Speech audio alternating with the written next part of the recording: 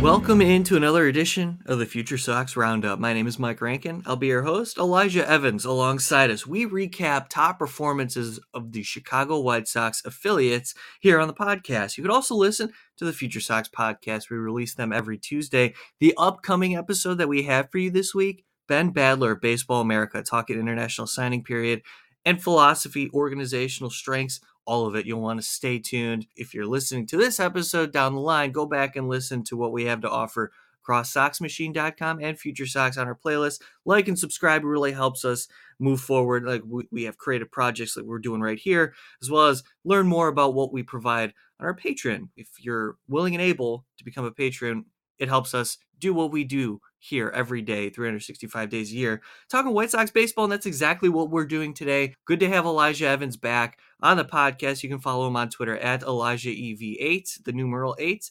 My name is Mike Rankin, of course, at Rankin906 on Twitter. Elijah, we have some history to get to today. There's some arms, there's some bats. First, let's run down the standings, and we'll get to our first highlight, courtesy of the low-A Kannapolis Cannonballers. But first, let's recognize the Charlotte Knights. They are 19-23. Birmingham Barons, 13-23. The Winston-Salem Dash, 23-11, outstanding in first place. And the Kannapolis Cannonballers, 19-16. So then went AAA, AA, Advanced A, Low A. We got a couple of teams above 500 and a couple of teams below 500. The low minors right now for the Chicago White Sox are putting on a show, and that's exactly where we're going to start, with the low-A Kannapolis Cannonballers, courtesy of Dan Elodie in his 100th game calling Kannapolis Cannonballers contests. Called strike three. History has been made. Connor McCullough with a 7-inning no-no of the Carolina Mudcats, and the Ballers take victory in game one of the doubleheader. 7 no-no innings from Connor McCullough. It's the first no-hitter in Kannapolis Cannonballers history. Elijah, we had history within the White Sox organization. Great find, great pull. Tell me a little bit more about Connor McCullough. Yeah, Connor McCullough is a guy that I don't think many people have heard of. And in all honesty, I had not heard of before this season. He's an undrafted free agent last season in July, and he's a guy that I don't think has really had any expectations coming into the organization, just kind of a flyer college arm, a guy with some experience at the high level. You know, he started this season a little shaky in April, and then he's proceeded to go on one of the craziest 3-game stretches I have ever seen in the minor leagues. In his 3 starts in May, he's thrown 19 innings, allowed just 4 hits and 1 walk with 22 strikeouts. And the last one was a no-hitter. So he's now gone 6 innings, 6 innings, 7 innings of no-run ball all 3 times in a row with at least 7 strikeouts in all of these games. He is on a tear right now. It's a small sample size. You can't read into everything too much, especially at the single-A level. But Connor McCullough is a guy that is firing on all cylinders right now. His whip is below 1 right now. He's at a .77 whip, which is just not something you see in the minor leagues, especially at this level. And I think it's really a testament to he has a lot of experience in college. He really locates consistently. He's got 6 walks on the season and 1 in his last 3 starts. And he's an arm that, should rise sooner than later. I mean, if you're throwing 3 straight shutouts at the single A level, it might be time to see him in high A soon. And I know that's saying a lot for a guy that's thrown 6 games this season, but he has looked absolutely dominant in every way through his last few games. Well, if a no-hitter is not good enough to get promoted sometime soon, then I don't know what will, because, the consistency needs to be maintained, of course. 32 1/3 innings so far across his season in single-A, low-A Kannapolis. But you mentioned that he has college experience pitching at Kansas State in the Big 12. His junior and senior year worked in full seasons as a starter. So he made all of his starts across his latter years in college, and that definitely has an impact in where he is professionally, but it's also a testament to the Chicago White Sox, I think, allowing Connor McCullough an opportunity, and he's taking advantage and is succeeding. So that's a 23-year-old right-handed pitcher who made history, the first Kannapolis Cannonballer ever to throw a no-hitter. And it was a 7-inning contest, but still, give the kid some credit. That's Connor McCullough, courtesy of the low-A Kannapolis Cannonballers. Congratulations to Dan Elodie again, the Ballers broadcaster, in his 100th game as a professional broadcaster in the Chicago White Sox organization. Moving on, we have more highlights for you. This is a player that James Fox and I are very excited of monitoring, and I know Elijah has him on his radar as well, and that's Lloydell Chapei. Let's hear from the Winston-Salem Dash in High A. Fastball sent high in the air to left. Going back is Bellany to the track, and it's out of here! Lydell Chappelle, a 3-run shot to straightaway left, ties us up at 7 in the bottom of the 5th. His 4th home run of the year. Elijah, what jumps off the page at you from Lydell Chappelle, an international signing, older when he came across to the actually Dominican Summer League last year, played at an advanced age comparatively, dominated, then came stateside. Now he's 21 years old and still putting up production and productive numbers. What is it that jumps out to you about Lydell Chappelle? Yeah, Chappelle is just a fun player. I think he's got a really well-rounded game. And when you look at last year, obviously he dominated on another level in the DSL with almost 1,100 OPS, which you're not going to see when he comes over stateside. But, he's maintained a pretty solid level of production. He has a really good eye, 18 walks so far. He's just a well-rounded player all around. He's got some speed. He's got 5 steals on the year. He transitioned from being more of an outfielder when he was in Cuba to more of a second baseman here. And I think he's got the frame for second base. He's looked good there. He hasn't made a ton of mistakes. He's got a nice blend of some power, some contact skills. A lot of his hits have been singles, but 4 home runs, 2 triples and 5 doubles. So he's got the ability to kind of spray the ball all over, a little bit of power, a little bit of contact, a good plate approach with those walks. The strikeouts aren't alarming so far. You got a 382 on base percentage. That's about all you can ask for at that level. So he's just a really nice, well-rounded player. And I know we've talked about him before, and you like him as well. But he's a fun guy to keep up with. Yeah, Chappelle is interesting, especially now. And we talked about the age. At 21 years old, coming stateside, he skipped low A. So he went from the Dominican Summer League to advanced A Winston-Salem, and an 843 OPS to this point, 29 strikeouts to 18 walks. I mean, you'll take that across 123 at-bats currently in advanced A. So shout out to Lydell Chappelle. We talked to Ben Badler about Chappelle on the FutureSox podcast. Definitely recommend you listen because he provided more insight on what he projects to see out of the current second baseman right now who's batting left-handed. And this is a guy who, if you're able to convert successfully to second base, that's a position that the White Sox have lacked value across a couple of decades now. Let's be quite frank about it. So Chappelle is a guy that we all should be keeping an eye on, and thanks to the Winston-Salem Dash for providing that highlight to us as we continue on the podcast and celebrate success stories of the Chicago White Sox prospects within their affiliates, Brooks Goswine and Shane Murphy. We don't have highlights for them today. However, wanted to bring these names to the air because Elijah Evans has some things that he wants to say specifically about Brooks Goswine to start. So Elijah, the floor is yours. Goswine's a fun prospect. He's a local guy from Evanston. A 4th-round pick 2 years back. He went to Bradley. He's an Illinois person, and he is really somebody the White Sox had pretty high expectations for. And he came up in 2021 after he got drafted. He made 3 appearances in rookie ball and 3 appearances in Kannapolis, and was solid, nothing bad. And then he really struggled in 2022. It's his first full season. He was adjusting to being, a full-time starter in the minors, the higher inning load. He threw over 100 innings. He was all right at Kannapolis, got a little bit of an aggressive promotion to Winston-Salem at the end of 2022, and he clearly just looked outmatched. In 5 games there, he had a 7.41 ERA. But then this year they said, we're gonna keep you there and see what happens, because he is a little bit more of an advanced arm. He's 24 already, and he was a 4th-round pick, so the Sox decided to just roll with it. And he's made a lot of really good adjustments this year. Winston-Salem this year, he's got a 2.76 ERA across 6 games, 4 of which have been starts. His command has kind of been the issue for him. Last year, he had 57 walks in between the 2 levels, and that was kind of the area where he really wasn't able to gain consistency because he couldn't continually keep runners off base via walks. This year, it's been a little better. He's got 14 across his 29 and a third innings. It's still a little bit much on the walks for sure, but he's limiting contact a lot. I mean, opponents are hitting 198 against him this year, and he's allowing very minimal hits on a regular basis. He's given up 4 home runs this year, which is where the majority of his earned runs allowed have come from.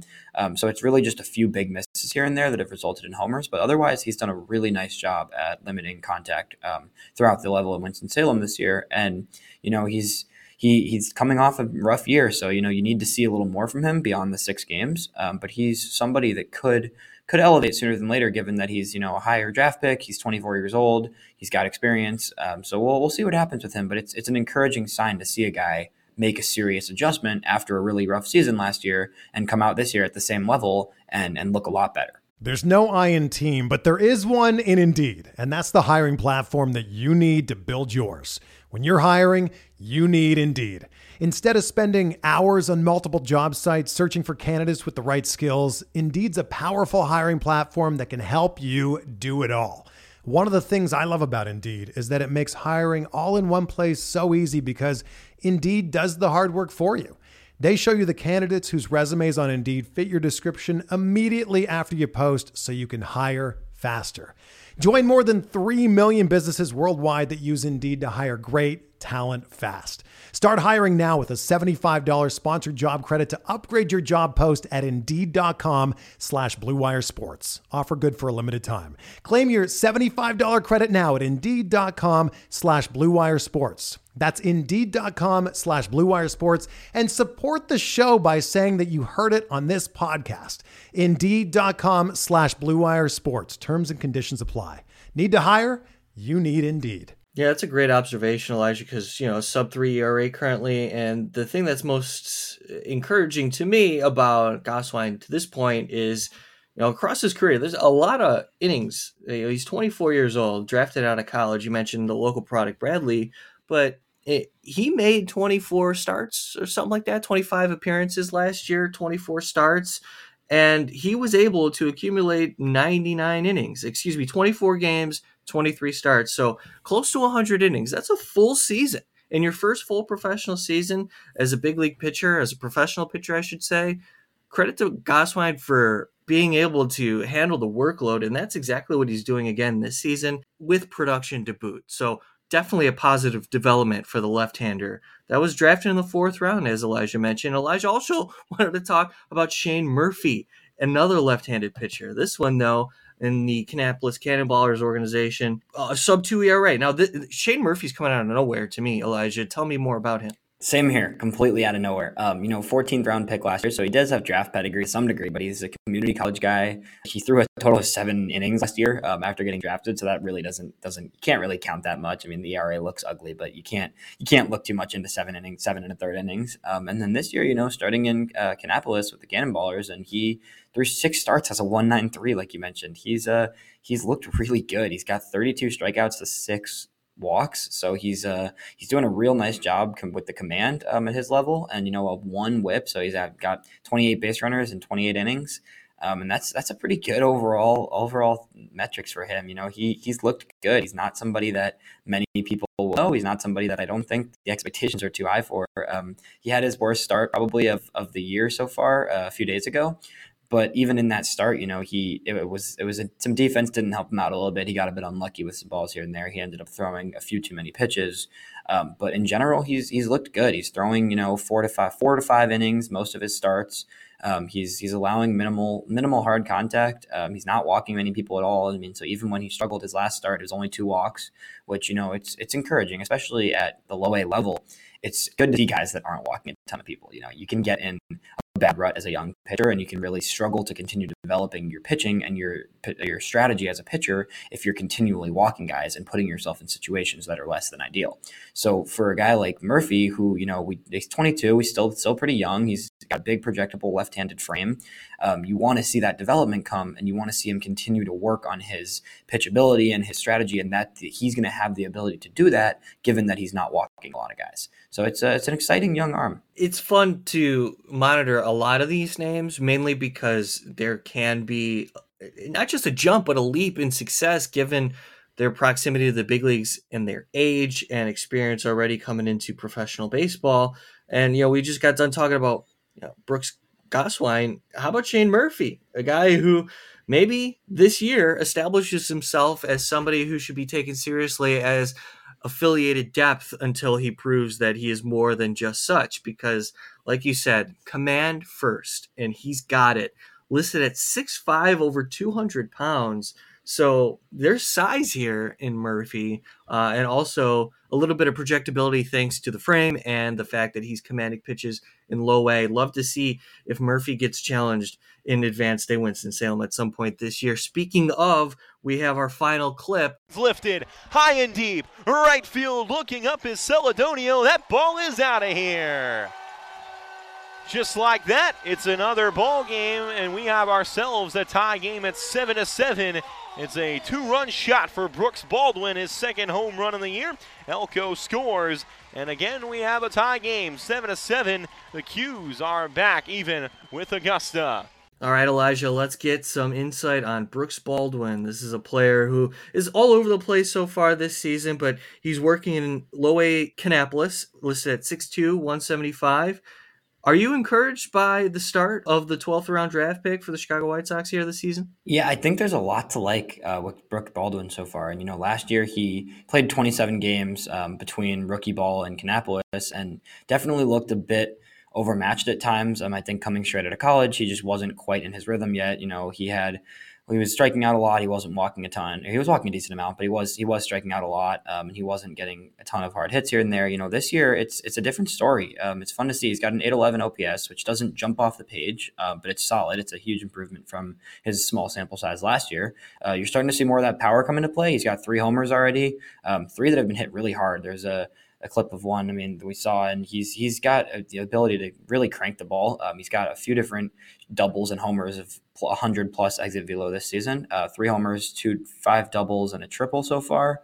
A good amount of walks, 13 walks to 21 strikeouts. So he's got a good approach. He's got some speed. He's a tall, lean guy. So he's got 9 steals. He's only been caught once. And he's playing all over. So it's always fun to see guys that can really play anywhere.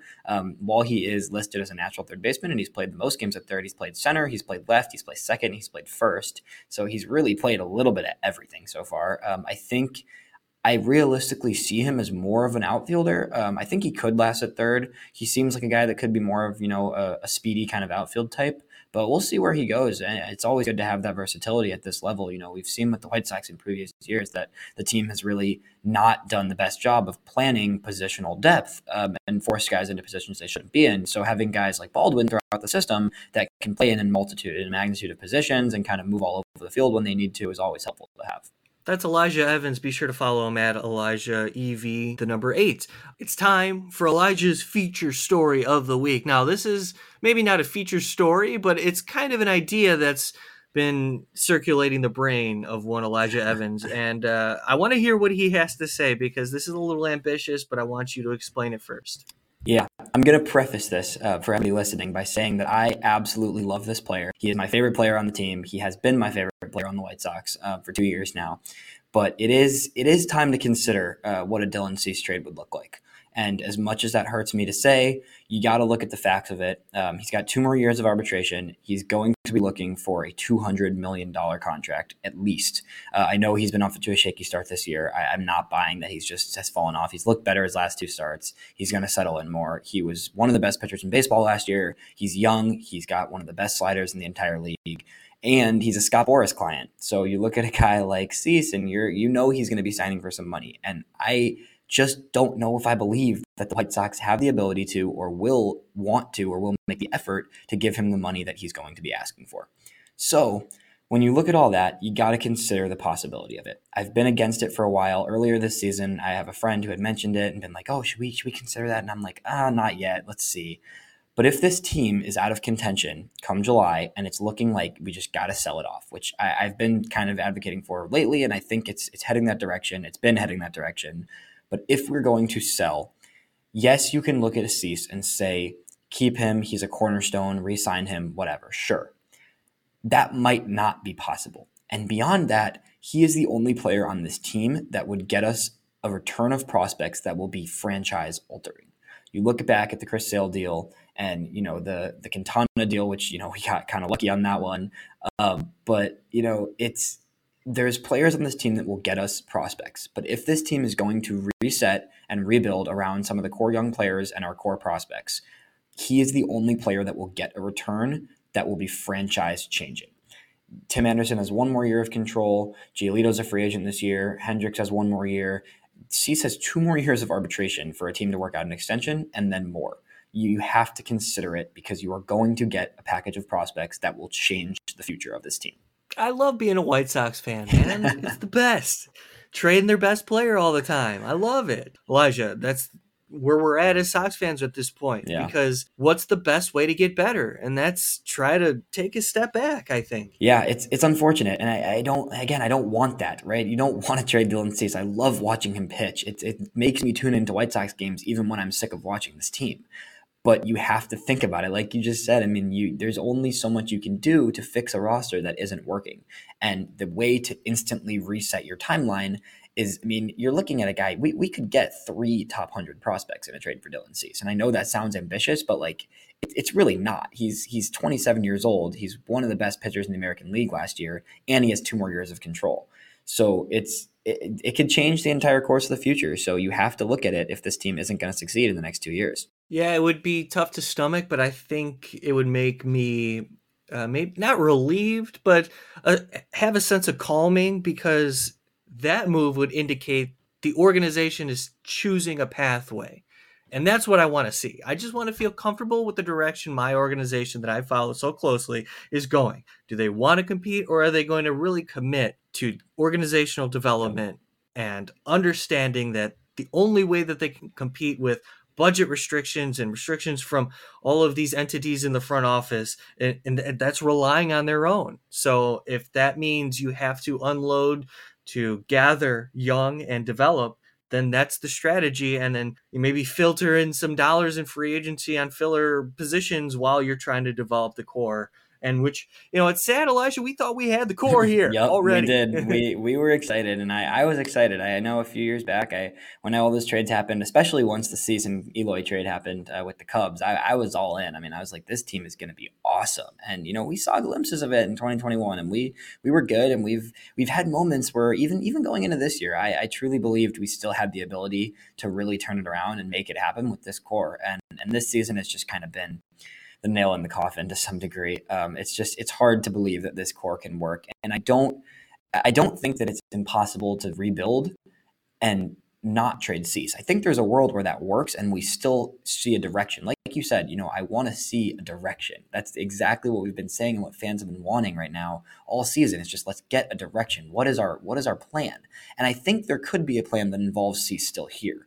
But you at least have to consider and listen to offers for a guy that could change the entire franchise with a trade. All right. So what do you think of Elijah's idea of moving on from Cease and committing to this trail? I get it, man. A lot of people are feeling this way. I'd love to hear from you, the Future Sox listener. Thanks so much for tuning in every week to the Roundup, which we release on Saturday or Sunday based on our schedule. We do release every Tuesday the Future Sox podcast, so double action for you here from SoxMachine.com and FutureSox.com. We really appreciate your support for Elijah Evans. My name is Mike Rankin. We do this for you. Thanks so much for listening. We'll talk to you all next week.